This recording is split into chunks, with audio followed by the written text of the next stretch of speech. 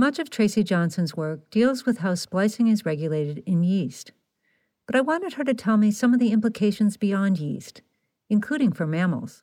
Well, this is something we think about a lot. And what it just suggests to me is that, if you think about just how abundant introns are in mammalian genomes, it sort of suggests that introns may be a regulatory goldmine, that there is a real growing appreciation of regulated intron retention. We don't know exactly why introns are retained. There's some experiments that have been done that suggest that when introns are retained, it may make the RNA less likely to be expressed, but there's still a lot that we don't know. So when there's this rampant shifts to intron retention, one of the things we're excited about exploring in collaboration with colleagues who are also interested in these questions, is it possible that there may be signals in the intron that under a particular set of conditions may allow for the kind of mechanisms that we've seen in yeast?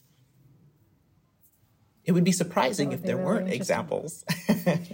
Exactly. Well, and when you think about it, the introns are so large in some genes that you got to wonder what's going on in there. I mean, they're obviously places for regulation, but they may also be places for this level of regulation we haven't thought about. Mm-hmm. Something else about your work that really strikes me just now is that, if it weren't for good techniques to sequence RNAs, it would be really hard to figure this stuff out. I wonder if you could just comment a little bit on what a difference RNA sequencing has made to understanding how splicing is such an important node in gene regulation. Oh, it's been totally transformative. I mean, it has fundamentally changed the way we understand the implications of splicing and splicing regulation.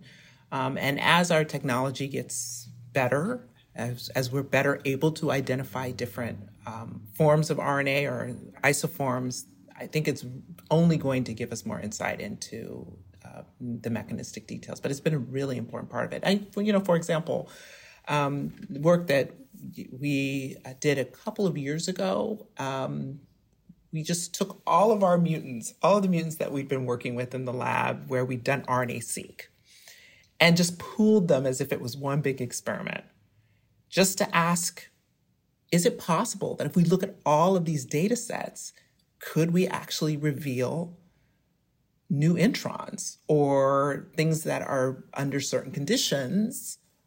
They are not being spliced, but they actually can undergo splicing, sort of look for novel introns. And we found a lot. So there's a lot of work to be done to know whether these are regulated events but the bottom line is that there's an awful lot in the genome that we miss unless we can sequence it.